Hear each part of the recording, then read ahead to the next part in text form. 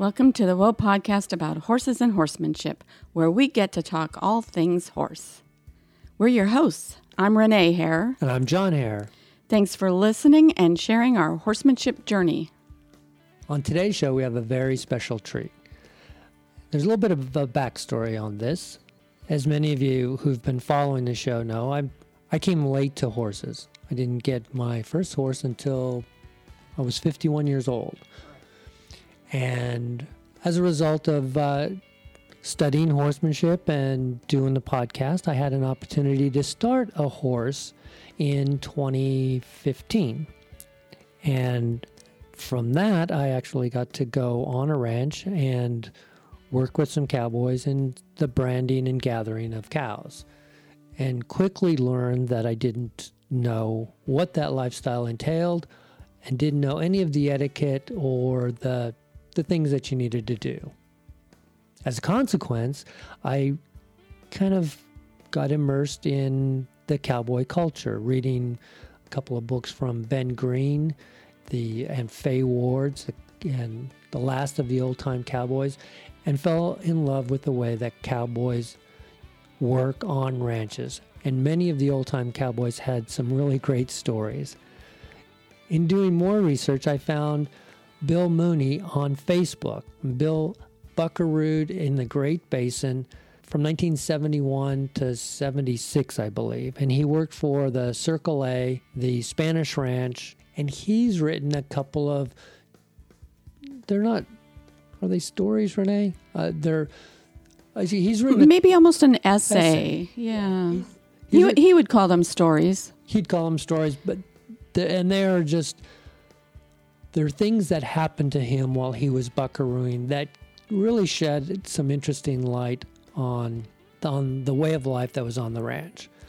So I contacted Bill and asked him if he would join us on the show to tell a couple of his stories and talk about his life as a buckaroo, and he graciously agreed. We set up an interview time, and we had just the most fun talking with him about his life buckarooing. It was a lot of fun, and we have to thank his wife, Aline, for encouraging him to do the show. Yes, and so without further ado, here's Bill Mooney on the Whoa podcast. We're speaking today with Bill Mooney, Over the Hill ex-buckaroo. From Spring Creek, Nevada. How you doing this morning, Bill? Oh, I'm doing great. How are you? We're doing well. Thanks for joining us on the Whoa podcast. You've got some great stories that are circulating around the internet, and I've really enjoyed reading about the history of your life as a buckaroo in the Great Basin of Nevada. And you tell some great stories, but one of the things that I couldn't find is how you grew up and how you ended up in the Circle A, which is one of the biggest ranches out there. Could you give us a little bit of background? Sure. My parents were from Boston.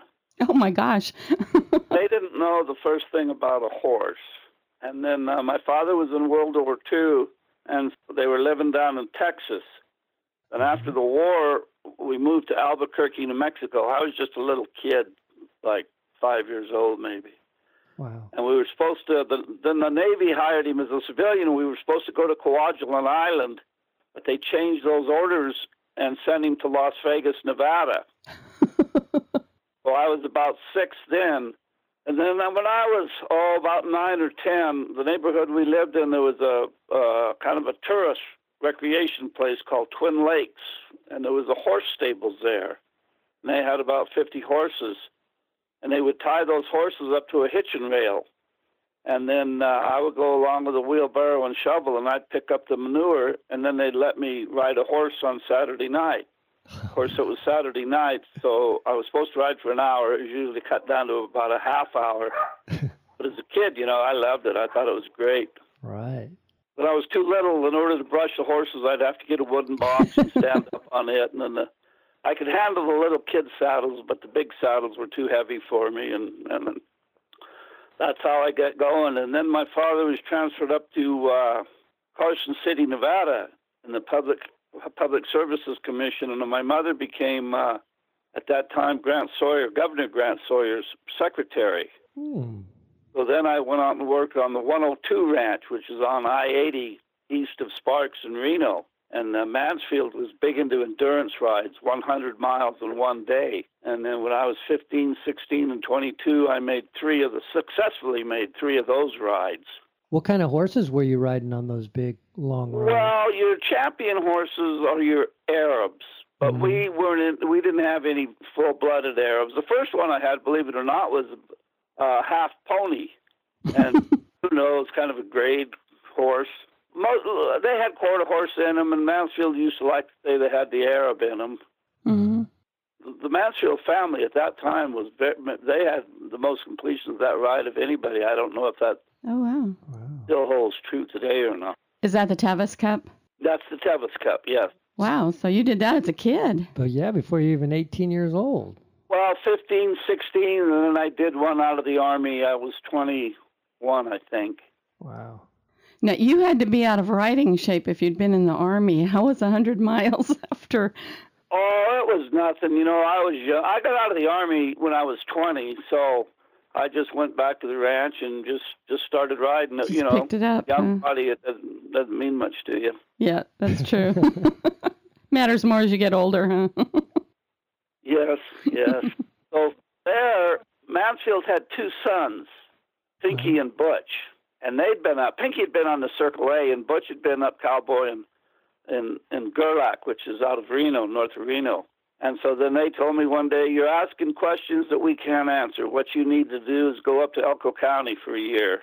And so I didn't make it to Elko County at that time. I landed at the Circle A, where Pink was as a high school kid when he was 16. And that's where I ran into Brian Morris. He was the boss.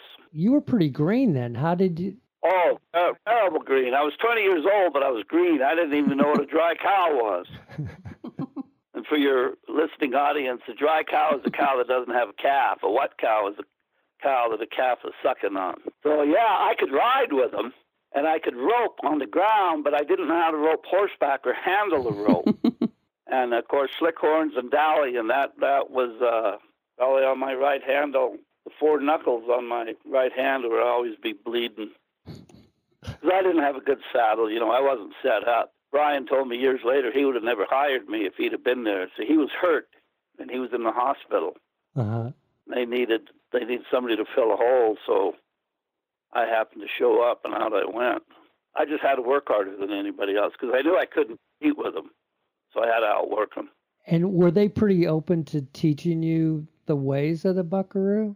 For the most part, yeah. For the most part, we got along pretty good. I wasn't a smart aleck around them. And so, they were pretty good about it that way. Because they knew I would work, and they knew I was willing to learn. And that holds true today, The kid goes out there, and he's willing to work, and he's willing to learn. Somebody's going to pick him up. And all those outfits back then, they used wagons to work the ranches. Right, yeah. The beauty of the wagon is, you pull the wagon out and you work this country. And then you move the wagon over to the next camp and then work the country again. That country. Just take like about a 5-mile radius from where your camp is. Then you just move your wagon again. And today, horse trailers, different guides will tell you what's the biggest change. Well, Dave Weaver, who's, one of the top guys out there, he told me one time that he said, if you get back on these ranches, Bill, you're going to find out that the cookhouse is gone. When you were there, it was the pickup, but now the cookhouse is gone. Well, lo and behold, not only is the cookhouse disappearing, but the company horses are disappearing. The cowboys have to furnish their own horses now. And then I went out on with the Gamble Ranch at the Wine Cup and the Sea Punch last year and this year both, and I found that the biggest change is the horse trailer. They trailer everywhere now. They don't have to make that ride out from the ranch or from the camp. They just... the ride. That's where I really like these pickups. Yeah, you hit the end of the day, that pickup was pretty good to me now. That's funny. We've seen them around town even. We have some cattle operations here, and you'll see a stock trailer pull up, and out come 6, 7 saddled horses. Yeah. Oh, yeah. And you can tell the difference between the ranch cowboy's horse trailer and your arena rodeo cowboy's trailer. Yeah, the ranch guy those pipe trailers, maybe a canvas over the top, and that's it. Right. They can take the beating out in the brush, and then they're made out of steel, so you can weld on them. Yeah, they look pretty beat up most of the time. Oh yeah. But I wrote a little article one time. I forget what it was. It wasn't an actual story. It was a Facebook thing about the pipe trailers. You know, if you go to a gas station, you'll see this beat up pickup in a pipe trailer there. You'll think, well, who's that poor starving fool? But then if you look in that trailer, there's $4,500 saddles, $400 silver bits, you know, and nice horses that'll go into the thousands. So, Yeah. You know, you can't judge a book by its cover. And when you were out on those wagons, I mean, you'd be away from ranch headquarters for Absolutely. months, sure. then, right? Yeah. And at that time, you know, I preferred the wagons over the ranch. Because the ranch, you know, there's always people around, and there's jealousy out there. You know, the cowboys, the buckaroos, well, they're the prima donnas, and they do this and they don't do this, blah, blah, blah. Yeah. So being out in the brush, it was just us. And how many guys would be out there? Well, it depended. On the Spanish ranch, Kane would like to go out. Bill Kane was the boss. He would like to go out with 10 or 12. But it only stayed out for about 6 or 7 weeks. Now, the Circle A would go out in March, and it would stay all the way till Thanksgiving. Oh, wow. Sometimes be down to 5 guys. Wow. Getting cowboys in those days was just as tough as getting them today. I think the difference is you would see more older guys on those wagons, where now it's pretty much a young man's game. And there's something I'd like to say if I could. Yeah, please. I read on Facebook where there's no riding jobs anymore. The day of the buckaroo is gone. Well, that's not the case at all. Right here in Elko, where I live, there's still wagons, and they are always looking for help. The jobs are there. They're having trouble finding people that can fill those jobs. Because once you go out on those big outfits, practice is over. You have to show up and play, huh? Got to show up and get involved. Yeah, there's no showers every night, and forget about your cell phone and, you know, the internet and all that. It's time to go to work, boys. Now you furnish your own horses. Most of the places, there's a few that still furnish company horses, but you have to shoe them, and you know that's the name of the. And they ride hard. They ride hard as hard today as we ever did back then, and they rope more. They're roping better. How many horses would you need to go out on? When I was out there, it was 6 or 7 horses, and when they advertise for a cowboy, they're looking for 5 or 6 at least. Okay. Wow. And there's advantages to it because now you're riding horses that you know. Right. You're using your own horses and putting in some of those killer days. Bill, one of the things that we read about was that you could name 131 horses by sight. Oh, yeah. Yeah, that's amazing. Yeah. But then it got us thinking, you know, how everybody is always interested in kind of wreck stories and bad things that maybe go wrong or maybe go right. Did you have one horse, an exceptional horse that got you out of a jam? That got me out of a jam? Or got you into a jam? Oh, yeah. There's a story I wrote about a horse called Calico, a bridle horse. Caliente, a bridle horse. Caliente. And I'll post that in a couple of months. And I bragged him up what a nice horse he was. And I was up at some steep, rocky country, and I stepped off him, and he kicked me in the left knee and dropped me like a... Oh, no. Ouch. And then I go through my thought press, how my leg is broken, how am I going to get out of here, and it'll be dark before they find me, and don't turn Caliente loose, you know, use him so they'll spot him because they won't see me laying there in the ground, and they'll never get a helicopter into me, and how are they going to get me out of here, and, you know. Mm-hmm. Turned out my leg wasn't broke, so I got up and I whacked him right in the eye. Got back on? Oh, yeah, rode out of there. Kane was down at the bottom waiting for me. He said, where you been? What took you so long? And I said, Caliente kicked me. Why'd he do that? And I said, I don't know. Then it turns out, about a month ago, I was talking to Clark Morris, Brian's younger brother. And Clark is quite a cowboy in his day. And so we were talking about those old Cavvy horses, the company horses, and telling stories. And so I mentioned Caliani, and I said, Clark, to this day, I don't know why he kicked me. And he said, oh, I know why he kicked you, Bill. I'll tell you exactly why he kicked you. You were handy. And I guess that's as good an explanation as any. You talked about the need for cowboys today. Are there guys that are like Kane still around who are the cowboys? Absolutely. You bet. All the cow bosses are that way. Those guys sound like interesting characters. Oh, yeah. And most of them are married, but no, those guys, there's no graduate degree. They earned their spurs. Most of them started as kids, ranch raised, and they worked their way up. But yeah, these are good cowboys. And, there's something I'd like to say. If there's a young cowboy out there listening to this, yeah, if you can get on with one of these outfits, and you want to learn, like I said, honesty and hard work. And you're going to learn because that's all they do. That's all they do is ride and rope. So it's still out there, but nobody seems to understand that. But like I say, it's not going to be like what you read on Facebook. Yes, one of the articles that your stories had you guys riding something like 320 days out of the year or something like that. Well, yeah, that was me. That was just a guesstimate. But that's all we did. We rode.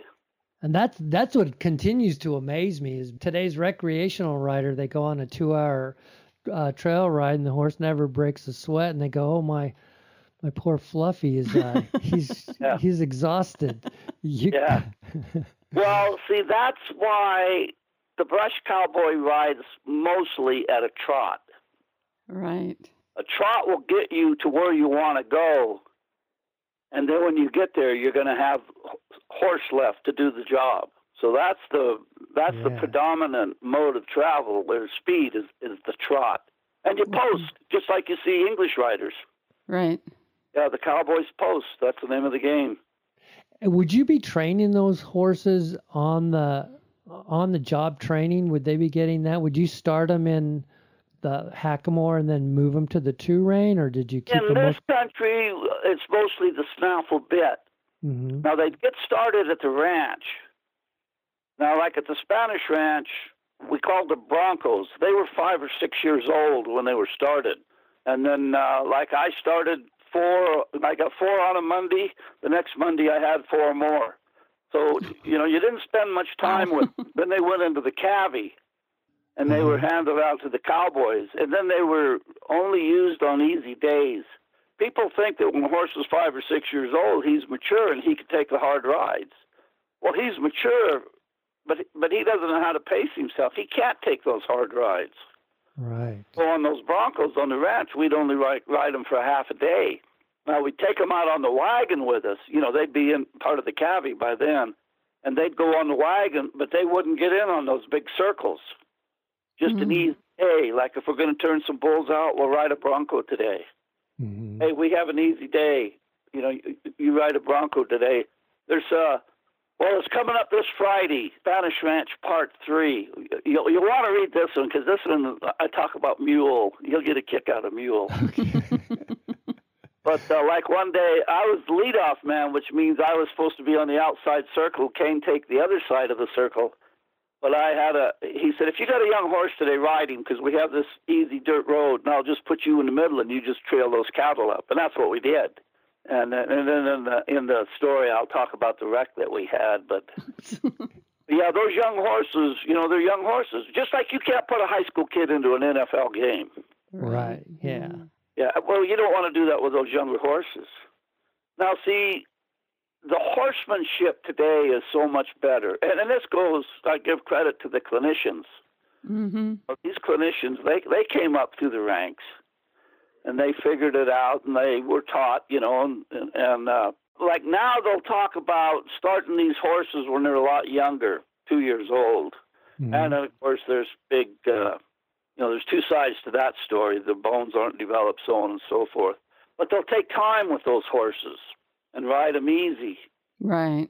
Yeah. And so the horse gets first priority. If they go out there to bring the milk cow in, they're following that milk cow and the horse does something, they'll work on that horse and get him to do it the right way. Well, here in this country, the cow is number one. Your work comes first. So you take one horse, you hopefully you have the right horse and away you go, but you get the job done.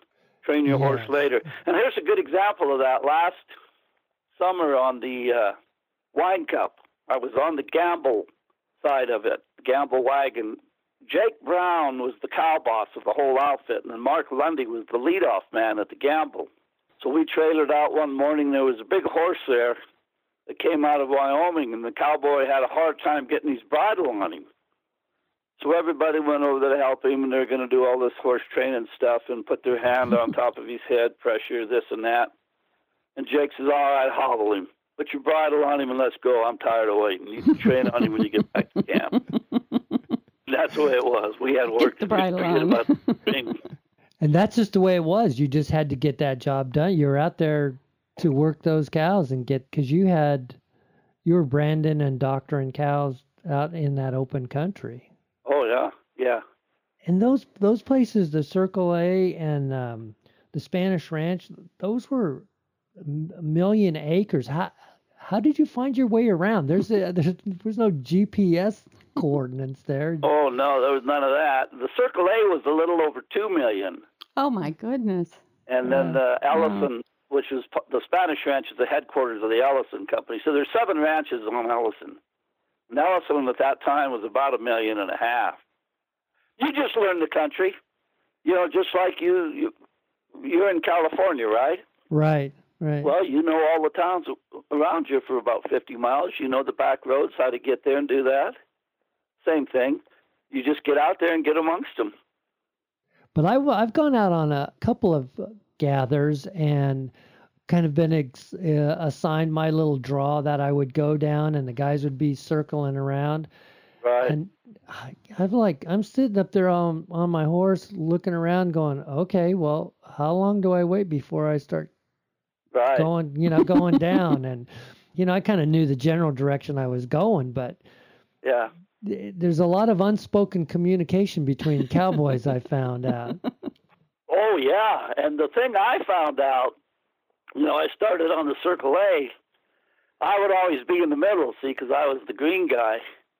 So there was somebody off to my left and there was somebody off to my right, and I'd go along for an hour, and I never saw any dust. I never heard any yelling. I didn't know. So I'm thinking I'm going the wrong way. So now, I'm starting to get worried about this, and all of a sudden you hear a guy whoop on the left. Then 5 minutes later you see some dust on the right. Well, it's coming together. There you go. Well, that's what I found, is just keep hanging in there. You might be lost, but probably you're not. Just keep hanging in there. Eventually this circle's going to close. And don't tell anybody about it. Don't tell anyone you were worried. Don't tell anybody. No. I was reading one of the old folklore books, and they were talking about stampedes. Did you ever have a stampede? The only time that happened was at the Circle A. We had gathered a bunch of cattle. Noses. Now, when I say nose, that means cows, bulls, calves, everything. Okay. We had over 2,000 noses, and it was in the fall in the morning, and we started them. We went about 3/4 of a mile or so, and those cattle turned back, running back towards the field that we took them out of, and we were at a high gallop.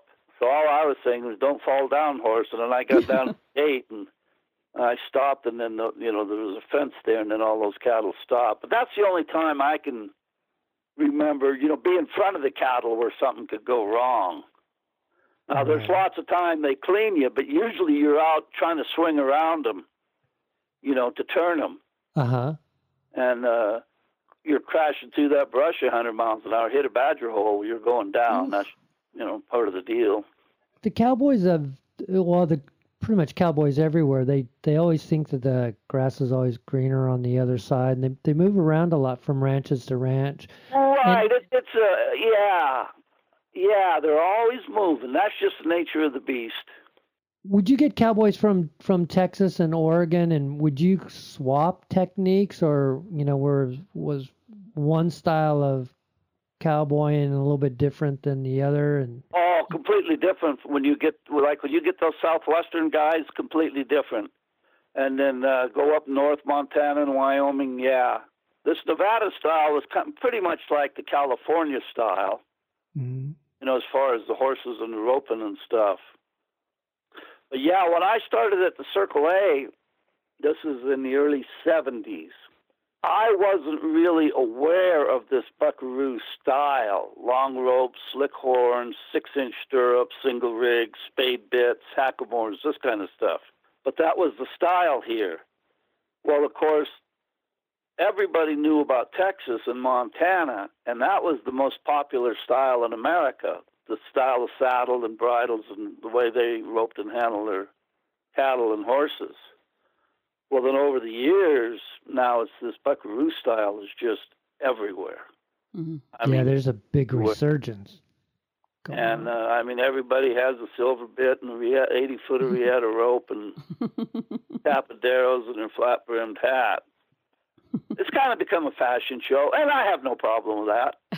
Yeah. Most people want to spend their money, and, what is it? The greatest form of flattery is imitation or whatever. Imitation, yeah.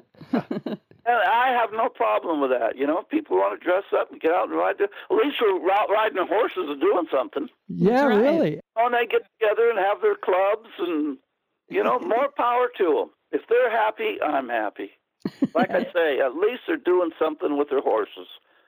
And then they'll take it from there. They'll go to these clinics and improve on their horsemanship, go to a roping clinic, and learn how to handle cattle and handle their rope, and that's the way it is. Yeah, and I think I remember reading something about when you, was it on the Circle A, where you went out and got yourself a Malloy saddle for $400, and your salary was $250 a month? And... Right, yeah. Yeah, see, I knew I needed a saddle, and Brian said, well, there's a good saddle right there where you're from, Reno, Bill Malloy. I said, okay. So I went down there and custom-made saddle, $400. Now a custom-made saddle like that, it cost me $4,500. That's what I was, yeah. So not a bad deal. And you use that saddle on every horse in your string. Oh, yeah. Yeah. See, in those days, I was poor. I had a custom-made saddle. I had one lasso rope. I had a snaffle bit, a half-reed bridle, and a hackamore, and that was it. Traveling light. That weren't very good, but that was it. I mean, I didn't. Now I have nice stuff, but of course, I can afford it now. And a lot of that stuff was gifted to me too. Right. And how much do you ride today? Not a whole lot. Not a whole lot. Now, if I go out cowboying, like the last few times I went out, I'd go out for a month at a time, and that's too much. I don't want to go that. I don't want to ride that hard anymore. I'll be 69 here, October 8th. I'm not old by any means, but, it's tough to keep up with those young guys, especially on the ground. I can't run to the calves. It's tough for me to tail those big calves down. It's tough for me to hold them down. Yeah. It's like I say, I'm over the hill. Well, that's physical work. But I tell them is I'm not much, but I'm better than nothing.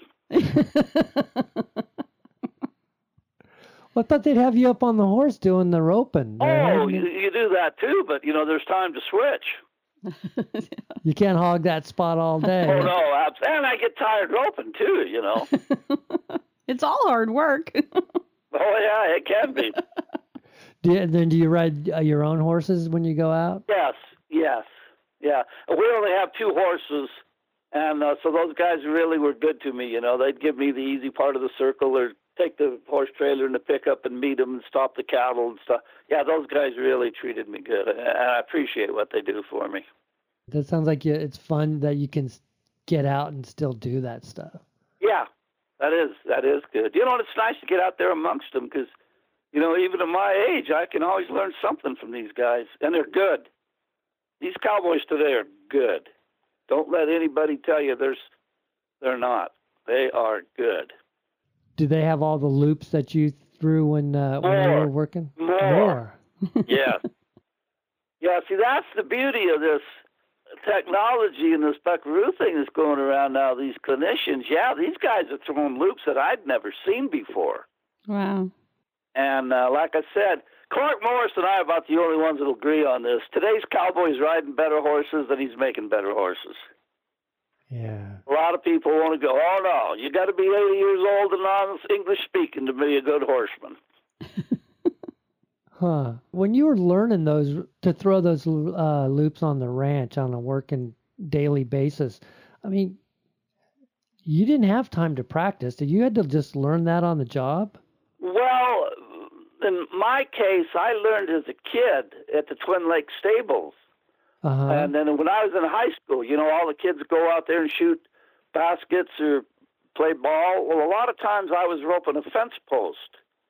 And I didn't know it, but I learned how to swing the rope horizontally over my head. And by pure accident, I learned how to swing it vertically off to my side. Then I could throw the hula hand, reverse loops and stuff like that. So I learned all that on the ground. And I see now with these cowboys now, there's always a roping dummy at the camp or at the a roping dummy. All it is an old sawhorse. Right. And then you just throw those loops now. Yeah, and you see the kids that are coming up, the 8, 9, 10-year-olds, they're throwing. Jeez, yeah. They're throwing from 20 feet away and roping that dummy left and right. Yeah, 20 feet's a pretty long shot for a young kid, but that's how they learn. And I saw it right here at Spring Creek there a couple of years ago. 7-year-old boy was team roping, running them right out of the box and heading them. 7 years old. See, so there are some good cowboys coming back up. You bet. Well, yeah. It's just whether they want to go out there and work. Well, that's the thing. Yeah, and I've talked to these buckaroos out there, they get out here and it's just not what they thought it was going to be. You're not coming back afterwards and taking a shower and go to the restaurant and eating steaks and drinking and talking about what a great day you had, You go home, you shoe a horse, you eat, and you go to bed. Not quite as romantic. It's not. Yeah. You're right there. That was the other thing, reading your stories, that you guys had to do it all. You had to figure out how to shoe your horse and trim your horse. Yes, and Texan and I will talk about that in Spanish Ranch Part 3. Okay. Yeah, and that's what he admitted. And it's not easy to get a Texan to admit that Nevada guys are good. But he said, you guys do it all. You start your own horses, you shoe your horses, you pack, you rope, you do whatever's called for. And those guys in the Southwest, like down there in that Arizona country, same thing. And those guys ride in rough country, rocky and steep and cactus and wild cattle. Oh, boy. And when you're out on those big ranches, I bet those cattle were pretty squirty. Were they kind of wildish too? Well, here, these cattle are brought to the ranch. They're brought home in the fall, and then they spend the winter on the feed ground being fed hay. Okay. And nowadays, they'll run them through the chute and vaccinate them for this and that. Now, on the desert outfits, where they stay out year-round, that's where those cattle get wild. Mm-hmm. And the Sea Punch has cattle like that. And you just handle those cattle differently.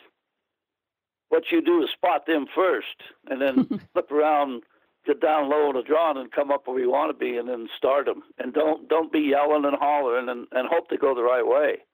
If they go the right way, it's easy. You just stay back off them.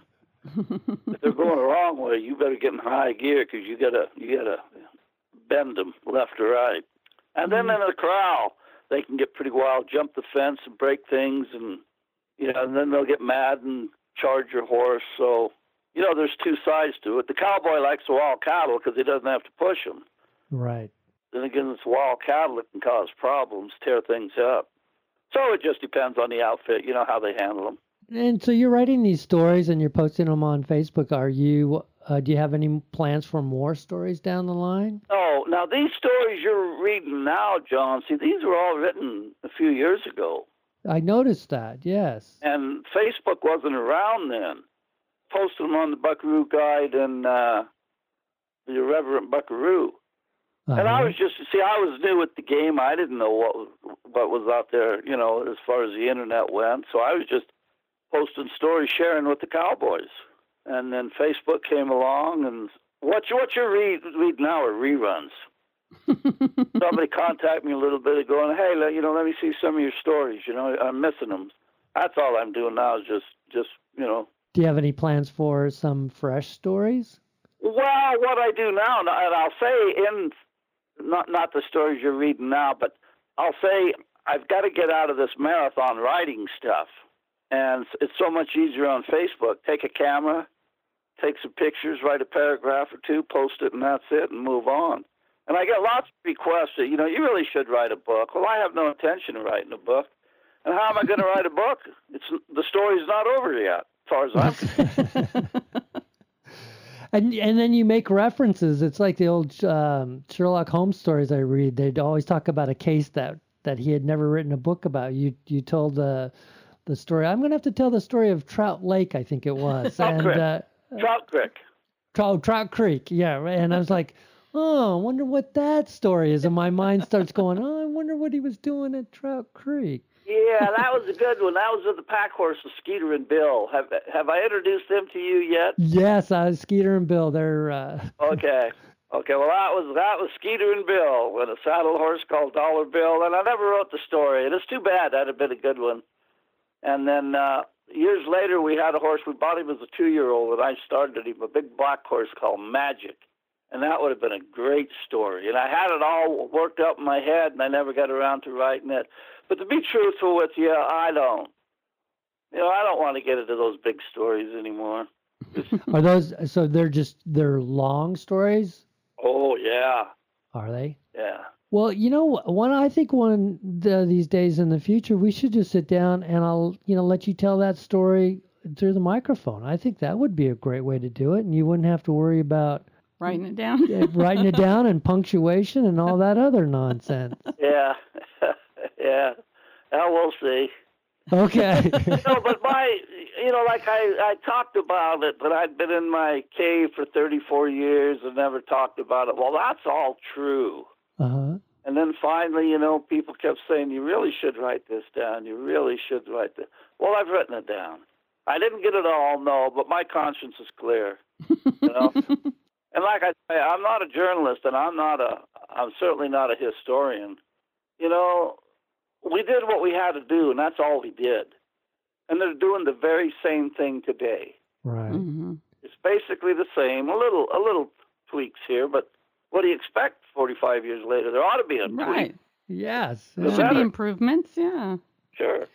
After you stopped buckarooing and you worked for the Nevada Department of Transportation, did you still cowboy on the side? Oh, sure. We lived in Jiggs, which is just a little place south of Elko. Mm-hmm. And there was a bar and a gas station. Well, not a gas station, a gas pump, which is now closed. But there was an elementary school there. See, Nevada still has rural schools, one-room schoolhouses. Oh.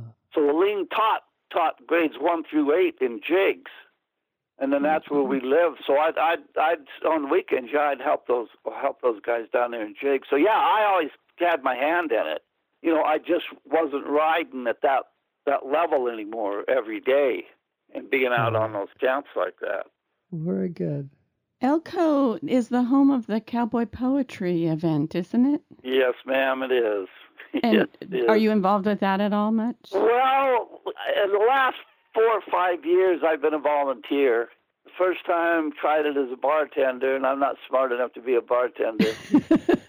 Oh, yeah, they were telling me, kinds of booze I'd never heard of. Those drinks are complicated. Oh, boy. So then the next year I was a doorman, and I didn't like that. So the last 3 years I've been a shuttle bus driver. I drive people around from the Western Folklife Center. It's the old Pioneer Hotel. I drive people from there up to the convention center, and then they use me to take the entertainers to the radio stations for interviews. Oh, I bet that's fun. And most of the people, well, like 99.5% of them, they never heard of me. They don't know who I am, so they don't ask any questions. So I just ask them where they're from, how do you like Elko, blah, blah, But I think, doesn't Waddy Mitchell go? Oh, yeah. He's one of the big founders of that. Yeah. I think I read a story where you cowboyed with him, didn't you? Yeah, Circle A. Yeah. Yeah, he was the first one. The ranch manager took me out to the wagon. They were camped at Calico. It was right after 4th of July. So most of them weren't back from town yet. See, the 4th of July and Labor Day are your two mandatory times when you get sent to town to go party.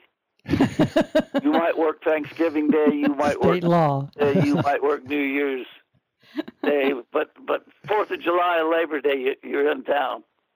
Anyway, the ranch boss took me out to the wagon, which is about 90 miles from the ranch. And there was an old guy there, and his wife. She was a cook. Stub Stanford was his name, and he told Waddy, well, you and Bill get a couple saddle horses and trot over there about 5 miles away and bring those other horses in, and that way Bill will have some horses. So Waddy and I took off trotting, and that desert at that time was a flyover for B-52s. They dropped down below 300 feet, see, and that way they're out of radar. Oh, wow. That's low. We're going along, and we're trotting along there, just, things are going good, and the shadow of this B-52 flew right over my horse and kind of spooked him. But, he didn't stampede or buck or anything. And then I noticed a survey marker. It was a steel post sticking out of the ground about 2 feet. And I thought, my word, a B-52 shadow passes over me. This horse could have bucked me off and impaled me on that steel post. What am I getting myself into? Welcome to the cowboy life right there. Welcome to the brush, yeah. How did Waddy's horse to handle it? Well, I don't remember. It might not have passed over his horse or whatever it was. It was no big deal. I just noticed because my horse kind of grabbed himself, but that was it. I can imagine. That's your first day out on the job. And yeah. And that's the only time the shadow's ever passed over me. Riding under a B-52. Well, we really appreciate you taking time out of your schedule and giving us a little bit of a glimpse into the old buckaroo life. It's been a lot of fun. It has. Thank you, Bill. Okay, well, thank you. But it's been a lot of fun. I love hearing the stories of the old days, and wish one day we'd get to ride together. I think that'd be a lot of fun, too. Sure, you bet. Thanks so much, Thank Bill. you, Bill. You betcha. Thank you. If you enjoyed these stories, you can find out more about Bill Mooney and follow him on Facebook. Just look for Bill Mooney Moonman. Use the Apple Podcast app to subscribe to the WOA Podcast, and you'll never miss an episode. You can also subscribe on Google Play, Stitcher, and iHeartRadio. They're all free. And all the shows are available at wopodcast.com, too. And we talk to a lot of trainers. If you have a question about your horse and want some free advice, you can leave your questions on our listener line at 661-368-5530 or email me at john@wopodcast.com. The WOA Podcast is produced by John and Renee Hare with occasional research support from Robin Kane and support from our listeners. If you would like to support the show, visit wopodcast.com and click on that Patreon button. Please visit wopodcast.com and sign up for our emails to stay up to date. Have a suggestion for a guest, a comment? Email me at john@wopodcast.com. That's our show for today. Thanks so much for listening and sharing our podcast. Until next time, go have some fun with your horses. Bye-bye, everybody.